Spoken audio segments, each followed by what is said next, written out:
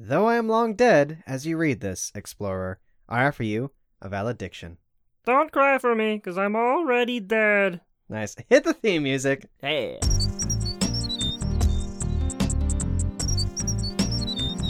Is that Marvin Martian? What?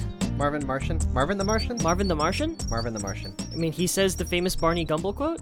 That was Barney? Oh, I'm sorry. Yeah. No, I get it now. It clicked with me now. Yeah, Marvin Martian said that? Yeah. Don't cry for me. I'm already dead, Earthling. Yeah. Adds up. Makes That's sense. cool. That makes sense. Welcome, listener readers. Hi. To Slow Readers. Your weekly fast-paced literature podcast. Brought to you by Top Gun Radio. Here, the conversation's always on books. It's always on reading. It's always on Looney Tunes. It's always on short fiction. It's always on Toony Loons. It's always on the differences between science fiction and fantasy. It's always on hard sci-fi. It's always on deep, meaningful, human, philosophical stories that are told through a genre. It's always on soft sci-fi. It's always on air. Yeah. All right, Gabriel. It's always on Waiting to Exhale. Gabriel. Yes, Daniel. Who and what are you? Hello, everyone. My name is Gabe Mara. I'm a comedian every now and again. I'm a writer and an audio producer. I almost said oddcast producer. I'm an oddcast producer. An oddcast producer. Also a member of Odd Future? Yeah, thank There you. you go. That's I exactly the gotcha. joke I was going for. Daniel and I have a hive mind going. Mm-hmm. And yeah, that's I'm all about it. Daniel, who are you? I am Daniel Gonzalez. An Aye. audio producer, editor, writer, and an author of note. True. And this is the end of the show. All right, bye, everybody. Bye right Another now. great talk. Another great talk. All right, now Gabriel, Mm-hmm. let's stop monkeying around because we got a big book to Monkeying discuss right around? now. We're gonna stop monkeying around. Hey, we're the monkeys. Okay. Because Gabriel, we've been reading this book for a while, and I can't wait to finally talk about the Poisonwood Bible Uh-huh. by Barbara Kingsolver. Yep. The book that we keep saying we're gonna recover next this time week. and next week, and we Uh-huh. keep saying, oh, we didn't have time. Let's do a short story. Yeah. Gabriel, Yep. how much did you love reading the Poisonwood Bible? Hey, I'm invested. I just don't have a lot of time. Yeah, It's a big one. yeah, it is a big one. Gabriel, it is so big, I haven't opened it yet. I believe that. For a good reason. For the past week, I've been kind of overwhelmed with a project that I should have been farther along, Mm-hmm. and basically, I had to spend all this reading time essentially reading that. And it's a big project, so yeah. Yeah. Daniel is a professional. I'm a professional, busy person. He takes care of his Japanese peace lily. I do. Even though that fucking B word. Daniel does so many crunches. The tips are always browning on that thing, and I Mhm. don't know why. I mean, I think it's just the personality of the piece. Bring all of them. All of them. Bring all of them? I'm sorry. Oh, sorry, it's everyone. Not all of them. Oh, is it Leon? Is that Yes. Okay. That's a good job. Professional. Gabriel. Yeah?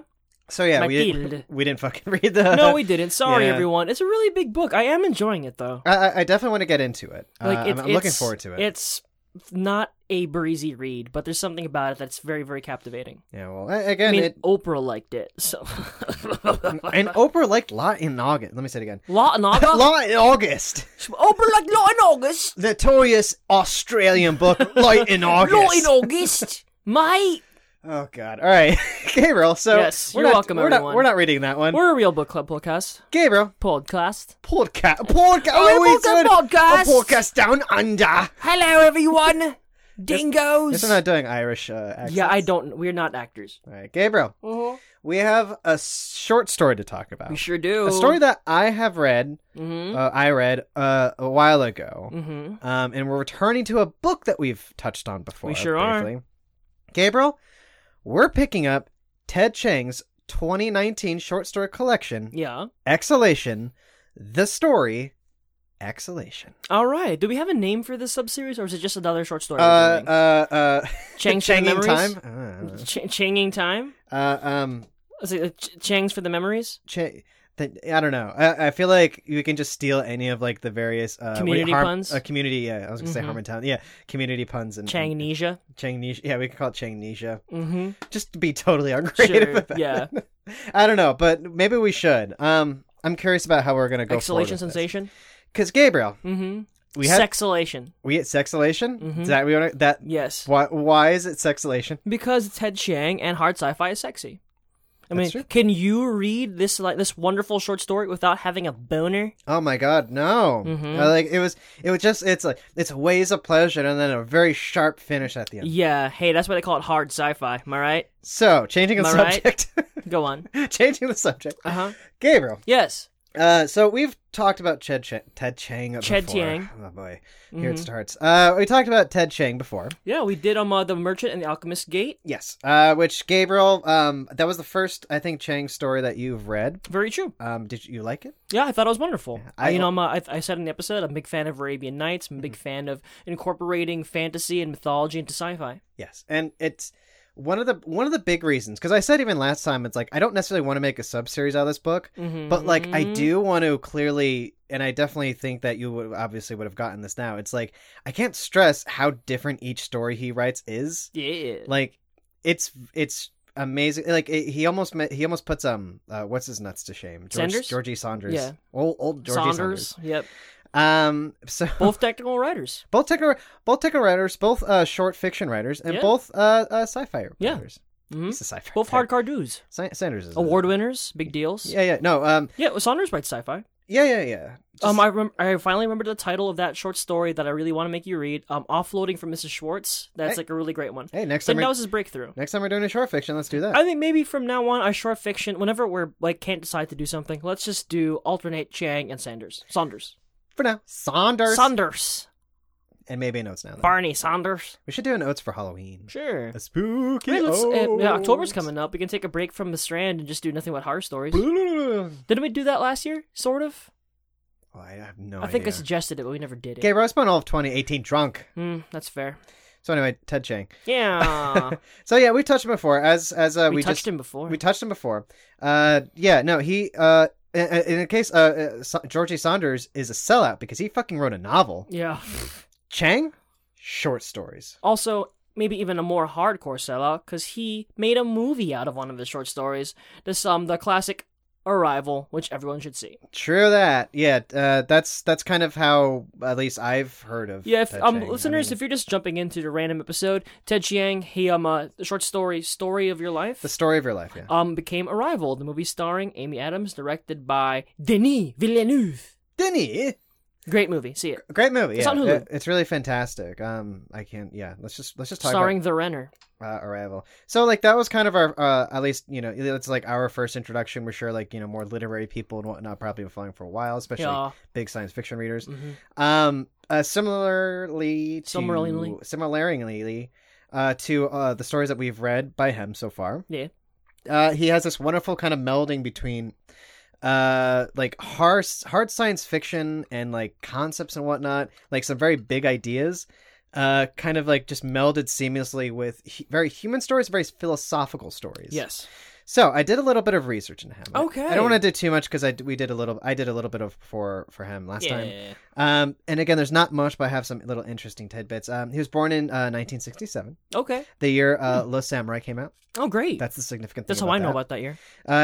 Multi-Hugo and various science fiction, sci-fi, fantasy awards. You name it, he won it. He won them all. Nebulas, Hugos, Poes. Actually, to be honest, I'm not sure if he did win those. I'm assuming he did. I'm sure he won a Nebula and a Hugo. Why would he not? He deserves them. Mm-hmm. Well, I think Poe's Let's give him a Tony, just cause. I think Poe's a little horror, isn't it? Oh, yeah. Like, there's a detective one and horror one, Poe. I don't think he's ever done... I don't know. Well, I mean, again, I don't know. Maybe he does. Horror. So yeah, he very much considers himself specifically a short story science fiction writer, and he prefers the genre because he can seamlessly kind of meld in like philosophical ideas and whatnot. And I dig it. For him, science fiction is like the genre to do that.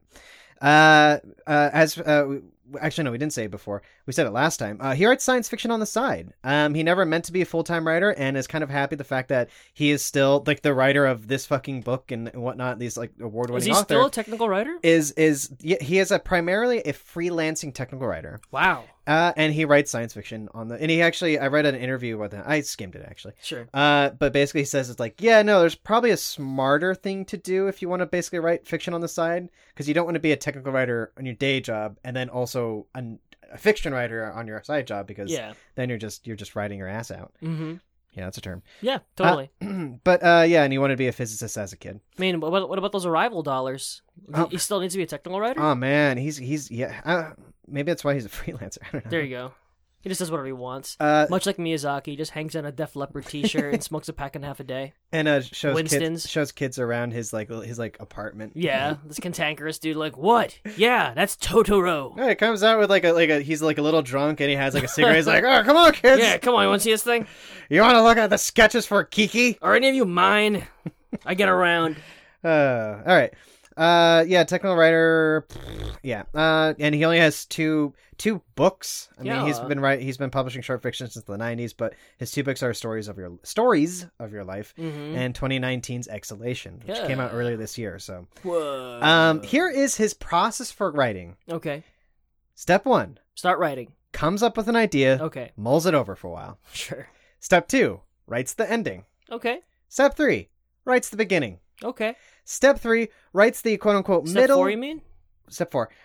Basically writes the middle in like a kind of random order. Like he basically kind of like writes things as they Patchwork come to style. him and That's whatnot. cool. I think he focuses on like the big important things first, and then he just basically fills it in until like basically the beginning and the end meet. Cool. Which not to get too much into it is I do something not necessarily in that order, but I also have like that random kind of thing. It is a mess to edit every time. I believe that. It is so time consuming. Mm-hmm. But that's how you get things done. That said, so here's a very interesting quote I wanted to read, and this is the last thing I have. It's from an interview from Medium.com. The interviewer asked him like the difference between like science fiction and fantasy. Chang, of course, writes science fiction, not fantasy. Yeah. And basically he took it down to like the concept of magic. Mm-hmm. And this is the quote. The difference between magic and science is at some level a difference between the universe responding to you in a personal way, the universe being entirely impersonal. So that's very Doctor Who. It is. And he also said like there's also different kinds of like magic you consider, but basically that is how he kind of decides that. Like for example, there is like religious magic and whatnot. There's like intuitive magic, whatever. Anyway, Sure. There's Big Magic by Elizabeth Gilbert. I never heard of it before. Mm-hmm. Gabriel. Yeah. So that's all I have to say about Chang. Do you think Ted Chiang likes Doctor Who? I have no idea. I mean, he's a fiercely intelligent person. I hear he was super against female Doctor Who. That's not true. I made that up. How dare you? Yeah. Poor Chang's over there. It's like, I support women. I love her. I love Broadchurch. Remember Attack the Block? She's in that. That's my impression of Ted Chiang. What do you mean? I love women. I'm not going to do it right now. I actually did watch Look at this manual I wrote about women. I did watch like a brief video. No, it wasn't brief. It was like an hour 15 minutes. What does he sound like? Watched it briefly. Is he like super ghetto? Yes, super ghetto. You see pictures of him. He's like this really mild Asian man with a ponytail. He like picture an Asian technical writer. That's Ted Chiang. Yeah, and he's like fiercely intelligent and very considerate. And like when you put him in front of a crowd, he might be slightly nervous. It's like he sounds like that. Yeah. So you just know he has toys all over his house. That's it. Well, I should actually look this up. No, I'll look it up over here. Gabriel, this is the first time that you've read Exhalation. I have, yes. The story, not the book. Yep. Gabriel, tell us, what is Exhalation about? Boy, that's a difficult question. Yeah, no, so, Exhalation is written almost like an epistolary kind of story. It's a letter, almost, addressed by a scientist in a... Gosh, I don't know how to describe this world. So the basic way I can describe it is that a scientist who belongs to a race of mechanical beings is ruminating on the nature of air and lungs and air pressure and how it relates to time. Yeah. He makes a discovery, not unlike Dr. Daisuke Ito does, about the way the mechanical brains and air works together by performing surgery on himself, and discovers that ultimately, what's the word I'm looking for? When everything stops? There's a term for it. It's like heat death, or like inertia. Yeah, no, I know what you're saying. It's there is a term for it. There's a technical term I'm for blanking it. for that, but Tweet yeah. at us. But basically, it's this letter to future generations to see how, if they figured out what to do about this problem with air and equilibrium, and also hoping that people embrace the lives they have now. Yes. And that's the best way I can describe this extremely technically written, piece by piece, scientific feeling thing. It feels like a technical book or a side note written by Masamune Shirow. Yeah. No, that's fine. It like again compared to The Merchant and the Alchemist's Gate, which, as you said, basically reads completely in the style of like a story from the Arabian Nights, like a fable. It's that kind of fabular kind of story and whatnot. And then like this one is the other way around. Yeah, It is just as lived in and just as well thought out, with its own sense of like mystical wonder to it. Yeah. But it's approached from the angle of pure science fiction. Yeah, and it's like it doesn't get much harder sci-fi than this. No, it doesn't. Except the Andromeda Strain. There you go. A fucking book, a movie. Actually, I've only seen the movie. I don't remember a thing of it. Sure. That's it. I remember it being good. I haven't seen it. Right. Gabriel. Okay. So yeah, like in terms of what happens and whatnot, you made the good point. Like we're introduced we're dropped very sharply into like the story where like the unnamed physicist and scientist, anatomist, whatever. Yeah, he's an anatomist. Robot man, kind of describing about how people like the kind of way that people take out the used air tanks from their chest. Yeah, quote unquote people. Yes. It's because again. Yeah, well, it does the Ishiguro thing where it drops you into a world expecting you to know everything, but without slowly filling in details of this world you know nothing about, and I love that. Yeah, no, that's actually a really good point. This is very like Ishiguro-ish. Absolutely, and like for me especially, because I read this immediately after reading The Merchant and the Alchemist's Gate. So it really took me Whiplash. It was like Whiplash, where like I didn't understand what the fuck was going on for the first few pages. Yeah, I don't know if you had the same.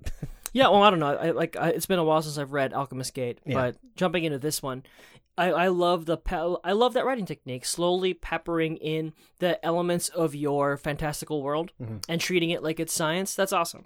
Yeah, fantastic. There's like, it's in a way that like describing this completely fantastical world. Without exposition, essentially. Yeah, love that. Like the actions are like the research that he's doing and whatnot. Yeah, like a big section of like the middle of the story is that this dude, this bro, the scientist guy who does lectures and whatnot, kind of opening up his arm, kind of showing people like look at the inside. Look at the inside of us, which is he needs kind of like uniquely that kind of thing. He basically finds a way.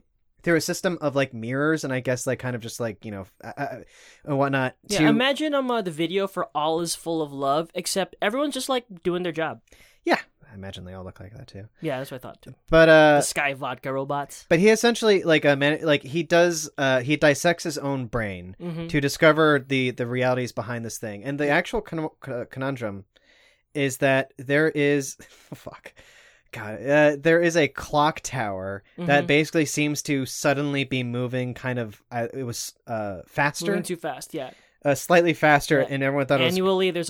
there's a poem recitation that happens on the dot, and then across like their entire world, everyone's poem is being cut short because of the clock, and everyone's like, that doesn't make any sense. The clock is perfectly attuned. Yes, and it has something to do with this discovery about how basically each of these people function, and about how there is on the inside of like the brains. There's like a series of just like gold leaves that basically flutter. Yeah, that's their brains. That is essentially that is the like the nucleus of their brains or whatever. Yeah, it's the descriptions of his own surgery is awesome. Taking off the large flat plates of his head, and there's one sentence in here that like it was the moment I was like, okay. This is a difficult read and not my style at all, but I here's a moment I'm like, okay, this is great. Okay. So he's already doing the entire surgery after like a long, laborious description of the tubes and the devices that it's like Lovecraft in that sense that he's describing something very boring so he can sideline you with something fantastic and really hit you with a brick. So he's describing this long, long surgery. And then he says this. I knew it was possible I had impaired my capacity to think and was unable to recognize it, but performing some basic arithmetic tests suggested that I was uninjured. And there was something else about, like, it occurred to me as well that I'd probably die, but doing this anyway was important to me. It's like this great kind of, and another moment, and it explains this kind of trifecta of thoughts for me. It's that he, when he realizes the truth of what's going on with their brains in the air, he has this moment of deep, like, cosmic terror, but then he's like, luckily for me, by chance, my eyes are facing forward, so I could not see the interior of my own brain and the air going out of it. I'm like, that's awesome. Yeah, Gabriel. Yeah. How did you feel about the story overall? Hated it. Just couldn't stand it. Couldn't Top to stand it. bottom. Ted Chiang, more like Boo Chang. More like Ted, change your lifestyle, bro. Oh, go back to technical writing. Yeah, more like technical writing. Oh, That's all right. I thought it isn't really my style, but I thought it was fascinating. Yeah. And really, for all those elements I just told you about, the Lovecraft style to it, that kind of sense of science and wonder and an ultimately good-hearted message. Like, I like the idea of confronting the complete doom of the unknown and fear and being like, meh, and then moving on because you aren't going to. Yeah. And finding hope in that, which is beautiful. And essentially, I totally agree. But I want to say, like, it's not so much like he went like meh. It's more just like there's an acceptance. Must move forward. Yeah. There's an acceptance, and obviously this guy has a very curious scientific mind and whatnot about what's going on and whatnot. So his thing is like basically that, yeah, he's like the whole story is apparently him sending a message and whatnot to what he calls future explorers. His engravings, as he calls His it. engravings, yes. And that for basically if people, because the universe itself, and maybe we should probably describe this for the people who aren't going to read this and whatnot. And It's the Truman Show. it is essentially, yeah, like their world essentially has is essentially like a dome, an artificial dome, essentially, like almost like a, what do you call it, like a snow globe, I imagine. Sure. And the thing, the big terror that's going on, the, as you called, like the heat death or whatnot of the universe, whatever that term is, is that basically there is some kind of like immense pressure that was like basically kept inside this contained, this like sealed dome essentially, and basically as like the pressure slowly like dissipates, her too. Essentially the breeze that basically keeps them all alive and whatnot, like their air tanks and everything, the very reason that they function, is going to cease to be. Yes. And which is also explains how time seems to be changing. Yeah. So If their own like the clocks are fine, it's their own perception of time that's slowing down. yes, exactly. And yeah, so the idea is that like they're reaching this point where I forgot what it was called, like the great equilibrium or whatnot. Yeah. Or as the title refers to, this great exhalation until the equilibrium and whatnot, basically just ceases them to be no longer functioning and whatnot. So yeah. And his message is that is well, this is the story, this is what we are and whatnot. So yeah, it's basically the title, the theme of Bill and Ted's Excellent Adventure.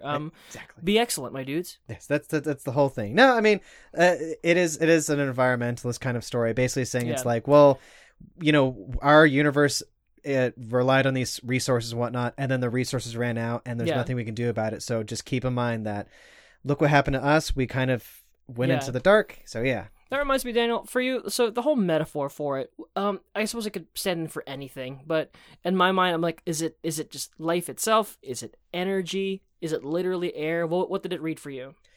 Like, you mean like the air in the term of exhalation and whatnot? Mm-hmm. Oh, I basically just took that as like Earth's dwindling resources and whatnot. Like, this is basically the story about a people who ran out of life force, essentially. And then in a sense, that's like, it is a universal concept that in this universe, there is the exhalation. For us, we're like, we're going to be killing oceans. And I suppose you can see that as well. There's that entire great little passage where he talks about the reservists, people who are like desperately trying to make like a perpetual motion machine to make sure the air renews itself without expanding too much more. Yeah. And how people like have multiple failed experiments. But that's really cool. It is. That's how I took it. Do you think they fart, Daniel? No. I guess robots don't fart, but robots don't breathe either. Yeah, that's a really fucking cool thing. The idea that these are essentially robots. Yeah. I guess that's the term. They're like Battle Angel Alita robots. But they function entirely not on necessarily energy, but air. Air, yes. Yeah. They're like plants. It's a fucking, yeah, no. It's a great little short story, and I recommend anyone read it. It just occurred to me that perhaps we should bring our friends from the Whip Around onto the show again to discuss more Ted Chiang, because friend of the show, Sean Hayes, is a writer, and other friend of the show, Phil Laporta, is a scientist. Well, how about this? So, cross-sections, y'all. They are totally welcome onto the show if they're not a bunch of sniveling cowards. Bunch of cowards, yellow bellies. Bunch of yellow bellies, those two, because let me tell you something. The invitation has been thrown down. Time for those bunch of pussies to put their goddamn, take their foot out of their mouths. Yep. Or basically put their foot, they can return to the mouth, but they need to goddamn use that foot for what reason it was made for. step into the show. What's the matter, McFly? Got no scrote? Yeah. What's the matter, McFly? Come on, McFly! Yeah, no, that'd be I awesome. think that'd be fun. Any yeah, hoozles. Yeah, my opinion on this. Yeah, what's your is thoughts that, on how do you like the story, Daniel? Yeah, this is your second time reading it, or did you not reread it? No, I skimmed it the second time. Okay. Just because I was like, what the fuck? Like, again, like, I'm still kind of missing some of those, like, that's the thing about. Yeah, once I accept that I'm not gonna understand and visualize every little thing, I started reading it much faster. Yeah. Because I'm trying to paint what each of these little tubes do, and I'm like, I'm not doing that. I should have also said this story originally was published in 2008. So 11 years ago. The year I was born. Gabriel is only 11 years old. I'm only 11 years old. People out there don't realize that I host this with a child. Yeah. No, in a tiny closet. With me. Yep. So like, no. Like I said, the first time I read this, I had whiplash because I had just read the first story, the Alchemist or whatever. And I loved that, and then go to this, and it's such a completely different pace, style, and like tone, and again, like the imagery. Whereas like the other one, you can kind of picture things. This one, it is a hard. Like I remember I read like the first page without getting. It's like, oh, taking out the lungs. Oh, okay. Mm-hmm. So it was very slow getting into it the first time, and then like once I was like, oh my god, is that what's going on and whatnot? Yep. By the time that he's like getting into operating his own brain, I was gone like a steady path and whatnot. As I warned you beforehand, I was like, it's kind of dense. It is. So be prepared for that. But it was the dense that really like the message and emotions and tone are all there. You do not need to get bogged down with the technical stuff. Yeah, though part of it is the charm of it. It is. And again, this is like, as you said before, like kind of like the Masamune Shiro-ness of the story. Yeah. I dislike intensely. You dislike it. I love that. Ghost in the Shell and his stories and whatnot. I love. I do appreciate the idea that like he is able to give like the colorization and like the texture of this world by basically having it like this hard technical and whatnot, even though like it's not necessarily important that you know exactly how those things function and whatnot work. Yeah, that's another conversation for another time. Yeah. Let's do a Shiro at some point, because I'd love to discuss this with you, because I find it fascinating. That'd be interesting. Because I'm like Mass, my man. This functions just as well without me needing to know exactly how the turbines work of this machine that's in the background of the scene. Yeah, it also is for coloring. It's also for a kind of like a different audience, because don't get me wrong, like it's not for me, that's for sure. Listen, I'm not like a mech person, you know. I was just looking into. You're more of a Windows kind of guy. I forgot what the fuck it was called, but that's a funny joke I told. I didn't get the reference. That's fine. I didn't get the reference. That's okay. What is the reference to? You said you're not a mech guy. I'm like, so you're more of a Windows guy. Windows? Don't worry about it. Okay. All right. That was very funny. All right. Well, I'll get this joke when I listen to it next. Yes. Gabriel. No. But no, I was saying like I'm not a huge mech person, but there's definitely an audience for people who just like love like the technical stuff. Yeah, who love about the mechs. know-how. And that said, the kind of guys who build like Gundam figurines and buy like replicas of the Enterprise. Well, it's not just that, but people who like legitimately like in their spare time, like who are very, very intelligent about this and like engineer ways to make to make robotics work and whatnot. And the universe of, for example, Ghost in the Shell, Masamune Shiro's, classic graphic novel and whatnot that solidified cyberpunk for the people who aren't in this conversation directly. It has a lot of like technical stuff and whatnot, just because like he very much wants to. A good portion of the story is just about like how that universe works. That's it. Good story. This one, So clearly you liked it. No, I'm sorry. Like the Masamune Shiro stuff, I can appreciate what I was saying before the long tangent. Yeah. But no. Ultimately, what does it is like again like the environmentalist kind of message at the end. Also, spoiler: I read one of the shortest story in this already, because just on a lark, where I was like, yeah, this one's 6 pages long. I may as well fucking read it. Okay. And it's like a hard environmental statement. It reminds me of Jeff Vandermeer's The Strange Bird, because of just like it is like it's a very small, simple story that has like this very hard kind of like pang to it and whatnot. Sure. I'm all about pangs. So like, yeah, no, I'm interested. So yeah, clearly he has like an environmentalist interest. And that said, like I've read 3 stories of this book. I've had it since it came out. I want to keep reading more, but this is not final thoughts. It's not. Gabriel, I tell you what, I think we should go on break. And when we come back, we have a game. Like I made a game. Gabriel made a game. And then we're going to... a new game, too. A new game? Yeah. Oh. New Game Plus, baby. New Game Plus, baby! Like Chrono Cross, baby! And Trigger! Did you know that Chrono Trigger invented the New Game Plus? It did? Yeah. Oh, cool. First game to have that. To be honest, I didn't really know that it had New Game Plus. Yeah. All right. Well, I'm a hardcore Chrono Trigger guy. I don't think I've ever played. I got every ending but one. I watched my brother play Trigger. Great game. I never played it myself. I tried playing Cross several times, but Cross is almost impenetrable to me. I cannot get behind it's just that so game. dense, and you get so.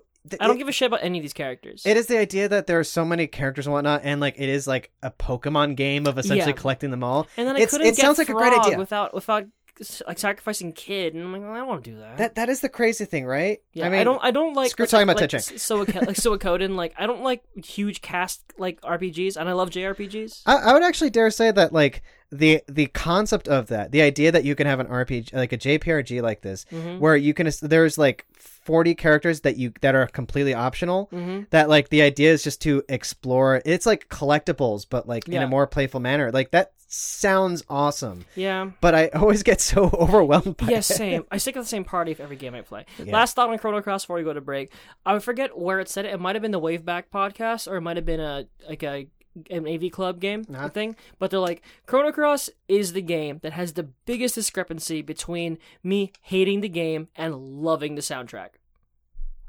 Wow. I'm assuming they love the soundtrack? Yeah, I love the soundtrack. Don't really care for the game. Okay. Anyway. That's it. Okay, so that's... I'll get some more bourbon. Yeah, so we're gonna go on break right now. When we come back, one of us will be dead. Oh no, is it me? Alright, go to break.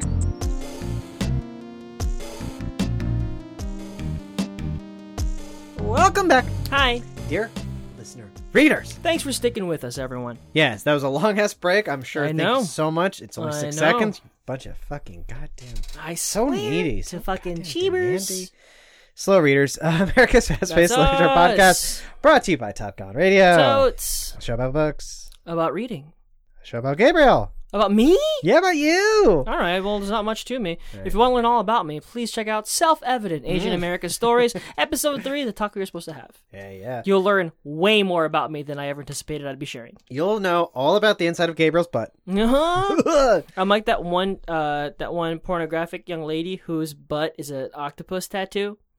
What? It's one of the most hideous things I've ever seen in my life. I don't know what you're talking about, but Gabriel, moving on. Yep. So we have a game to play. We sure do. And Gabriel, you've illustrated this one. That's not the word I want to use. Illustrated this one? That's not the word. It's like Sports Illustrated for kids? Gabriel, you've drawn this one on a big pad, and you're showing me it right now. That's right. Gabriel. It's a big drawing of a butt. What is this game? With an octopus in it. So, Daniel, this game, well, here, first of all, okay. Ted Chiang is a wonderful science fiction author, and that got me thinking about other fun science fiction things, and things like Vidge games. Vidge games? Vidge games. Vidge games? Which you and I may have been known to partake of. I've never heard of it before. And along with those, you know what else Ted Chiang has been all about? Technical writing? It's some Hugos, baby. Oh, okay, cool. So this game is called Hugo Girl. Okay. And I'm going to give you a brief description of a story. I've rewritten them / copy pasted, and you're gonna tell me, are they a Hugo Award winner / nominee, or is it a Steam sci-fi game?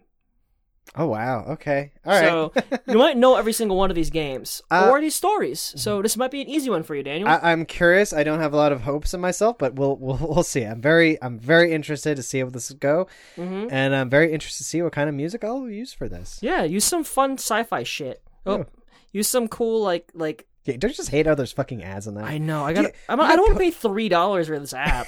Also, by the way, push notifications, right? Yeah. Yeah, I'm sorry. We're talking about the soundboard app and whatnot. Like, randomly, it'll just send me a thing that says, like, bark, bark, bark. And I'm like, what? Yeah, I know. You're on my phone. What do I... Oh. Good one, Daniel. That's the punchline in every goddamn sentence. Ready, sorry. Daniel? Yes, I am. Cue the cyberpunk music. How many questions are there? There was 1, and a 2, and a 3, and a 4, and a 5, and a 6. Okay, cool. Now go ahead. All right. Here's your first one, Daniel. Okay. In a dystopian future, where time is strictly regulated, the Master Timekeeper has the power to revoke your life if you run out of time.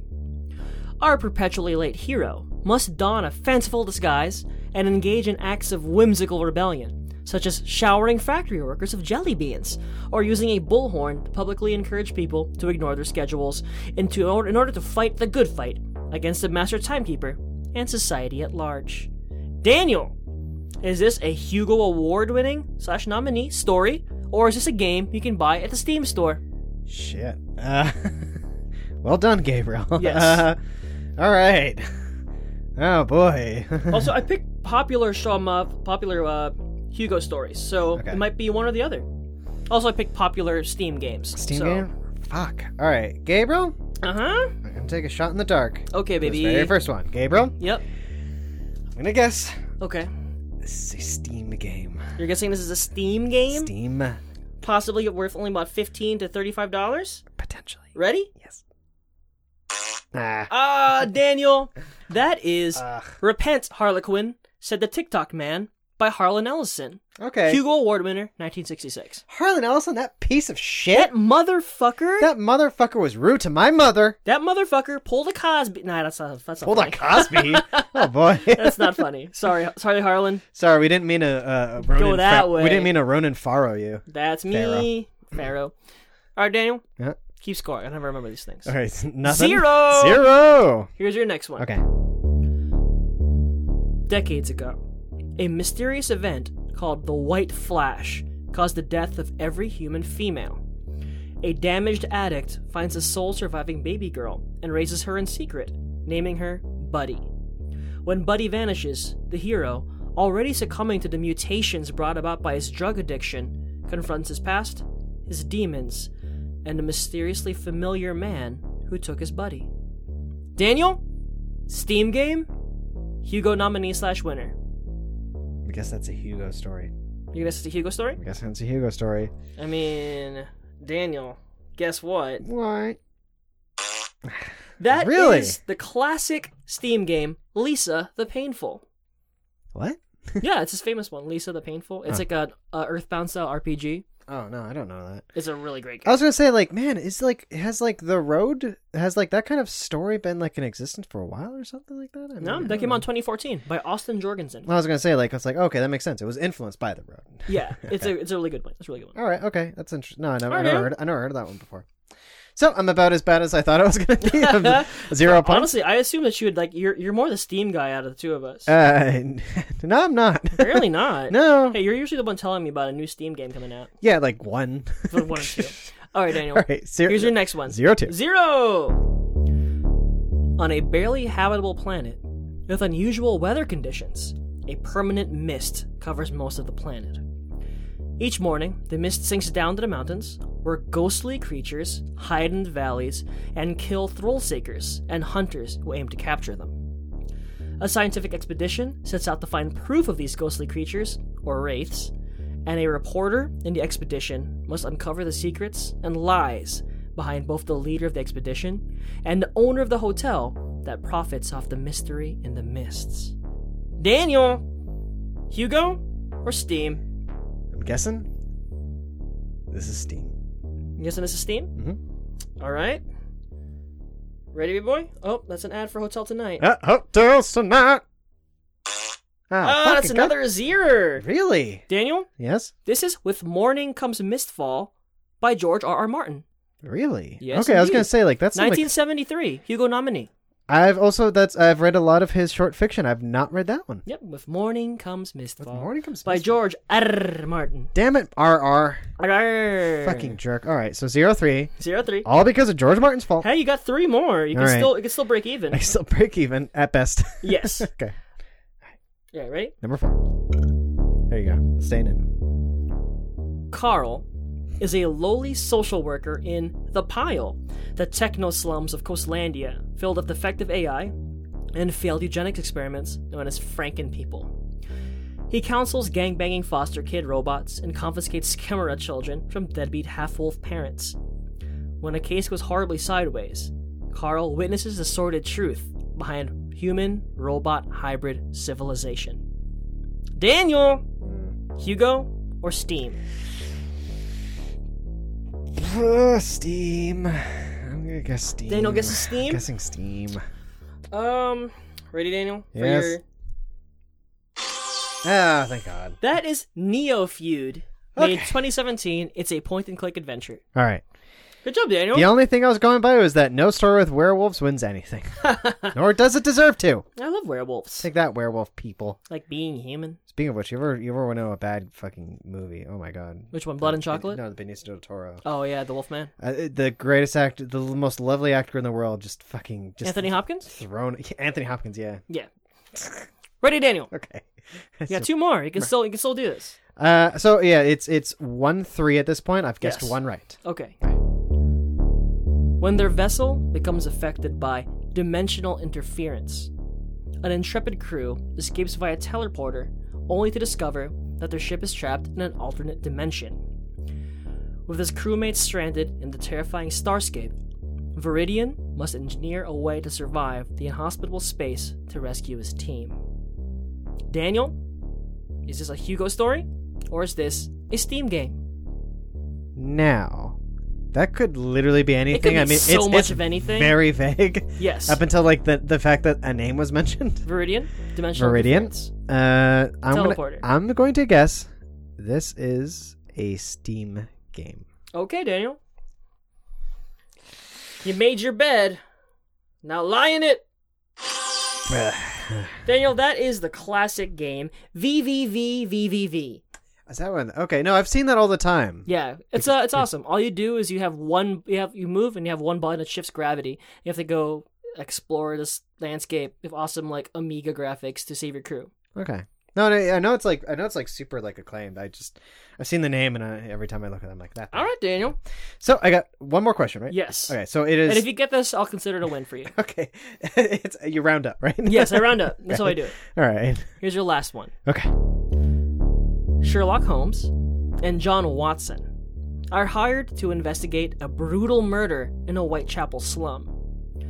The victim, the detective deduces, is an alien German noble with multiple limbs and an inhuman appearance. As the detective and veteran are further and further embroiled in this cosmic mystery, suspicions begin to arise that the benevolent Great Old Ones who have ruled the world for 700 years may not be as benevolent as everyone thinks. Daniel, is this a Hugo story, or is this a game from the Steam store? Okay. So, Yes. I think this is a Hugo story. Use your deductive reasoning. I think this is a Hugo story. I mean, like it is. I mean, don't get me wrong. Like I would say, like some kind of like modern era, like Holmes and Watson story, Like Sherlock Holmes in the Devil's Daughter game. something like that kind of thing. Like that thing has existed and whatnot. But like, just thinking about like, can a story like that fucking win the Hugo? That said, Mm-hmm. I think it's a Hugo story. Daniel thinks it's a Hugo story? If I might use my Sherlock Holmesian deductive reasoning, it's Hugo. Alright, Daniel. Hugo?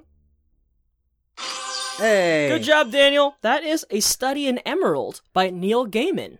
Oh, that nerd. Yeah, and it won the Hugo Award that year. Oh, we should read that. Yeah, actually, apparently it's awesome, and funnily enough, they never say the name Sherlock Holmes or John Watson. It's just the detective and the veteran, Hell yeah, which is nice. cool. It's an alternate world where the queen is like a great old one.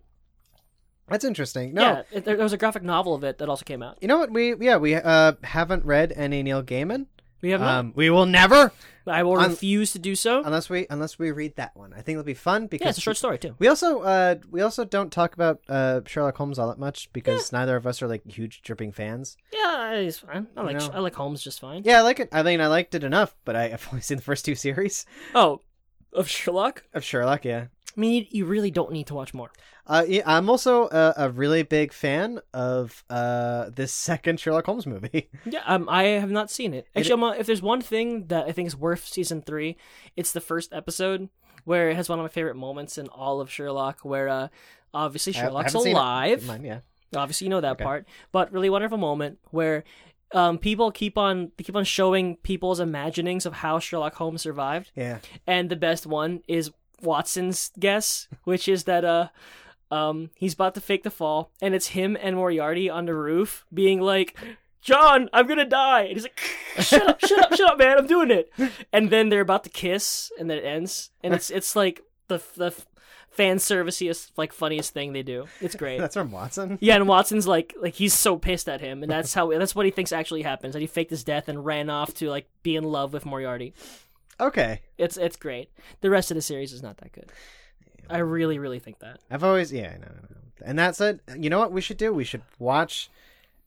None of that. Little Drummer Girl? Yeah, we should finish watching Little Drummer Girl and also Big Show. Gabriel. Yep. That's a great game. Good job. You won, Daniel. Congratulations. Sort of. Yeah. I won you tied, technically. with sympathy on my side. I could find another random one if you want, just to prove a point. Nah, that's all right. All right. That's good. But let's move on, because right now we need to move on to the last segment where we're going to do final thoughts, Yep. hazy memories, Yep. talk about what we're going to do next. Blarp. All right, Gabriel, Uh-huh. I'm going to throw it to break. All right.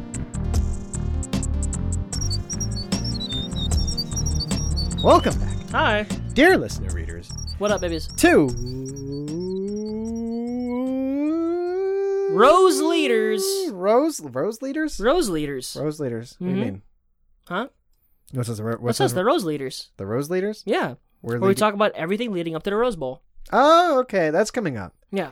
I forgot. I don't think it is. Forgot. I don't fucking know. Yeah, we just saw a question on that in the thing. It's not coming up. Yeah. I don't think it's coming up. Is football season on? Yeah. News to me. Go on.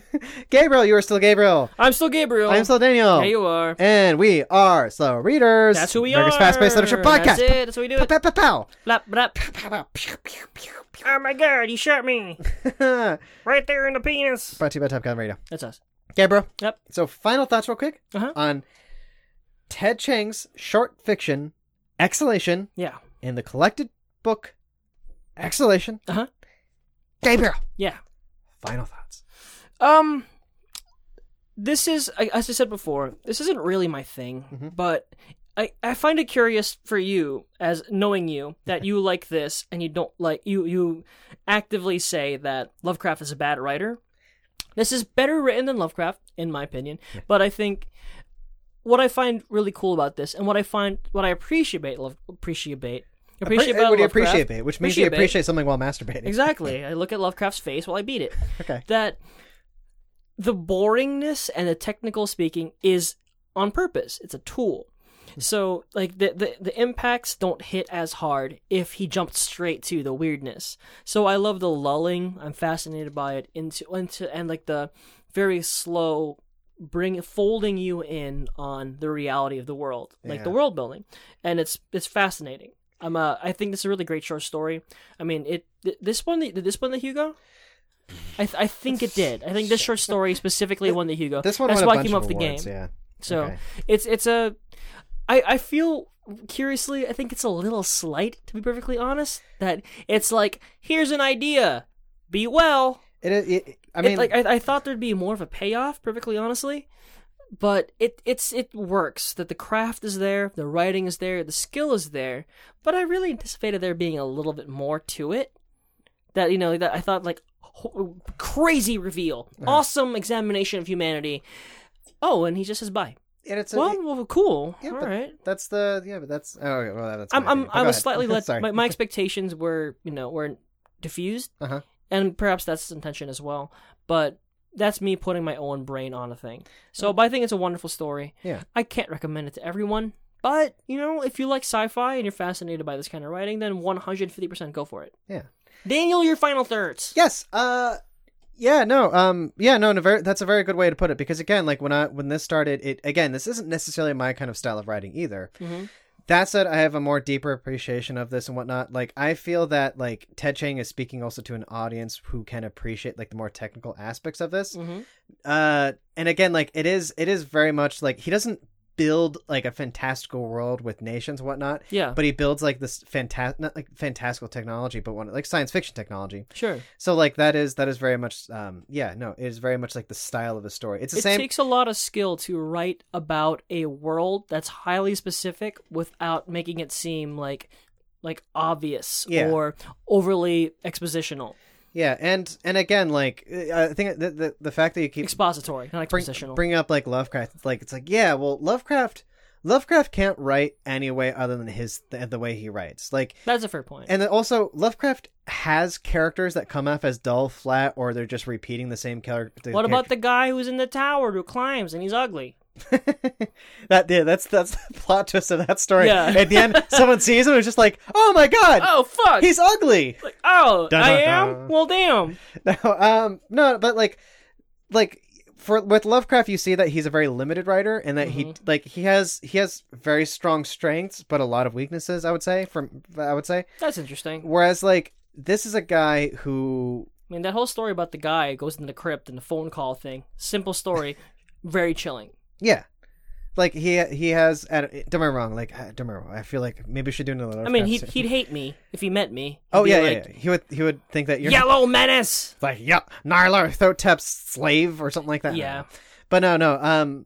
Just saying like maybe we should do the Lovecraft because I feel like we could also just go on about like how we've perceived like his strengths and weaknesses Sure. and whatnot.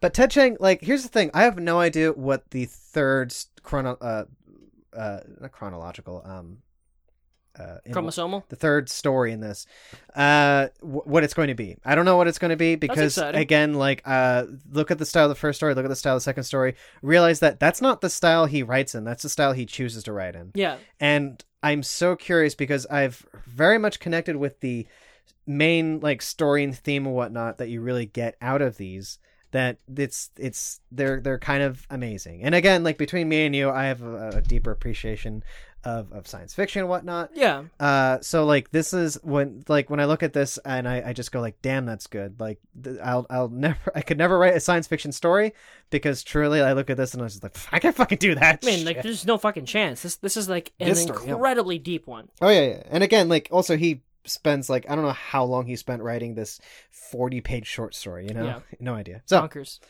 that said, Hazy Memories. Mm-hmm. We have one more segment on this when we're going to talk about the book, and it's a little thing that's brought to you by Whip Around Podcast. I'm almost a Top Gun Radio.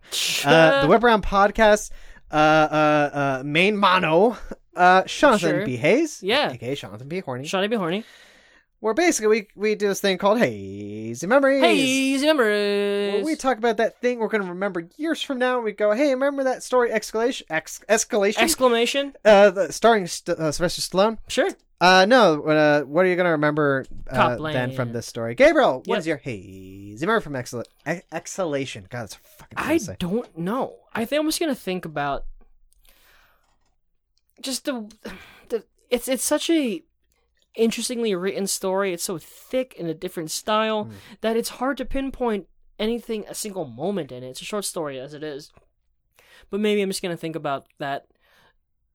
The description of the slow reveal of the lungs and him taking off his brain plates, that it's very evocative. It's hardcore sci-fi and it's very human, which I interestingly enough I appreciate. My hazy memory is going to be the craft of the writing more than the story itself. Yeah, which I guess is kind of very Ted Chiang anyway. For you, Daniel, what is your hazy memory? no, that's it's very similar to what you said. Like the three main points is that one, that kind of realization when like he starts talking about like taking out lungs, and you just realize like, oh, these are robots. Like some kind of robots, but you don't really. It's not. They don't call themselves robots. Then there's that just like the very extended sequence of him opening up his own brain, and also.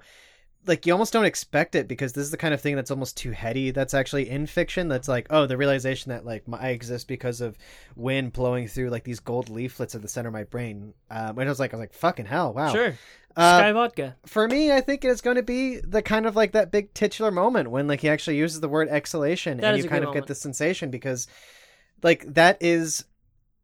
It is, if this is like a very much like a high science fiction, like philosophical, like interpretation, reflection, and kind of like just like ruminating and about like accepting and whatnot, death and whatnot. Yeah. That is a wonderful kind of way to just represent it a bit. And just the idea that, and essentially if our world is dying, you can essentially look at it as we are going through one big exhalation. And at some point, it's exhalation. There's no, at some point we're just going to run out of air and whatnot. So Daniel, you're right. I shouldn't have kids. You shouldn't have kids. I mean, they're all going to burn up by 2050. Yeah, sun. That is genuinely my entire logic for, it's probably a bad idea to have kids. Or actually, no, have kids because you know what, Gabriel?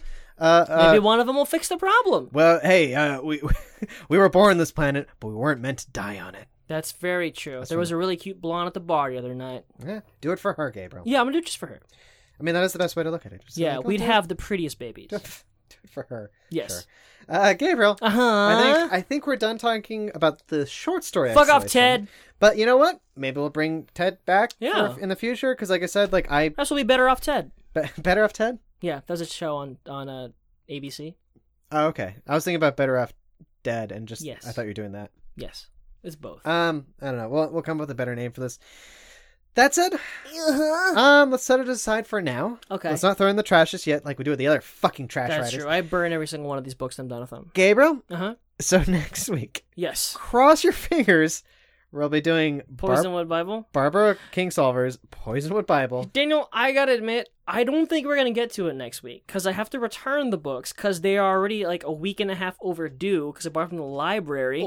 So I probably have to wait a little while. We might be better off doing another short thing Shit, we next should week. probably buy the books. Maybe we just buy the books, but we don't get paid for another few days. Gabriel. Uh-huh. How about this? We have two ways to do this. I keep like kind of leaning back. I'm sorry about that, listeners. Fat Joe. Gabriel. Hey, Fat Joe. Fat Joe. Fat Joe Radio. Let's do a rap song. Right away, we're gonna do Run the Jewels. Everybody, check out my gold. Gabriel. Yeah. So next week we have a couple of ways we could do this. It is Shocktober.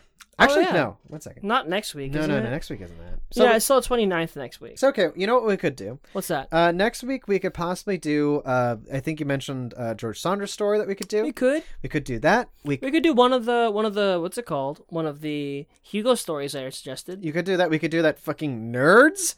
Neil Gaiman's That fucking fucking goddamn story. We could do author that. of American Gods, Serious Letdown. Oh, you piece of shit. Anansi Boys is much better. We could do that. Uh-huh. You can decide. Sure. You don't need to do it right Let's now. do the first 500 strips of the Order of the Stick. Deal. God, you know how long that would actually fucking take? Probably a while. A long time. What, 500? Yeah, I remember when it got to like issue number 1,000. That's like when I stopped reading it. I love webcomics, and what I do is that I'll reread an entire thing and enjoy it, and then I'll wait about 2 years and then do it all over again. I used to do that. I haven't done that in a long time. Yeah, I still follow questionable content and Order of the Stick. Actually, I've been rereading Order of the Stick like today. Oh yeah. Yeah. Yeah. Still great. I used to do that. Like I said, I haven't. Check out Order of the Stick. It's a webcomic about Dungeons and Dragons. It's Dungeons and Dragons. It's like Giant in the playground.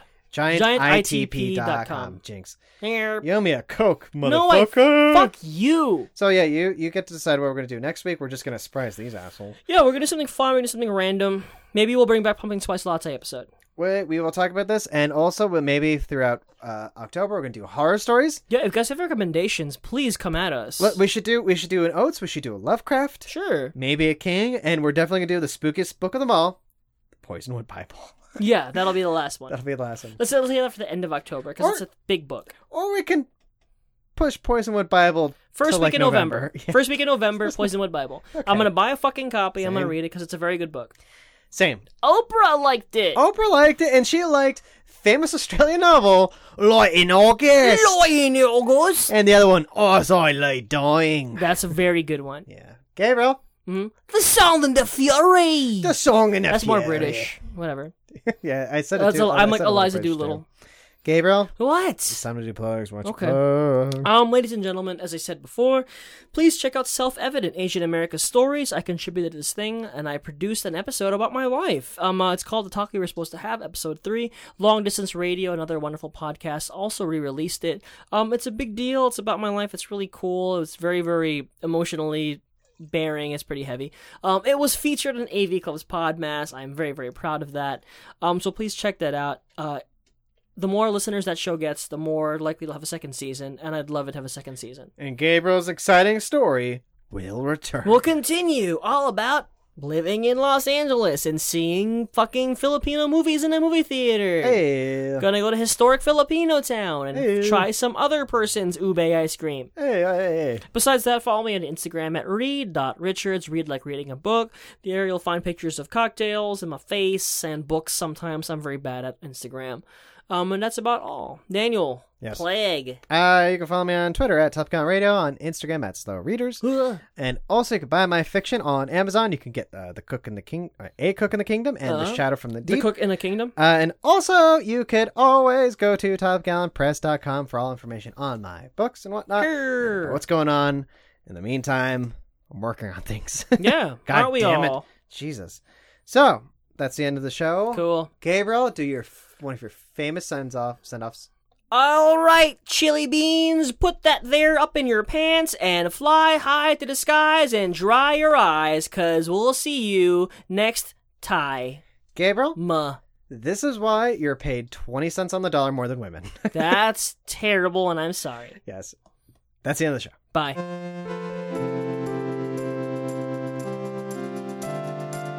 This has been a Top Gallant Radio production, executive produced by Daniel Gonzalez and Gabriel Mara. For more shows and information, go to topgallantradio.com.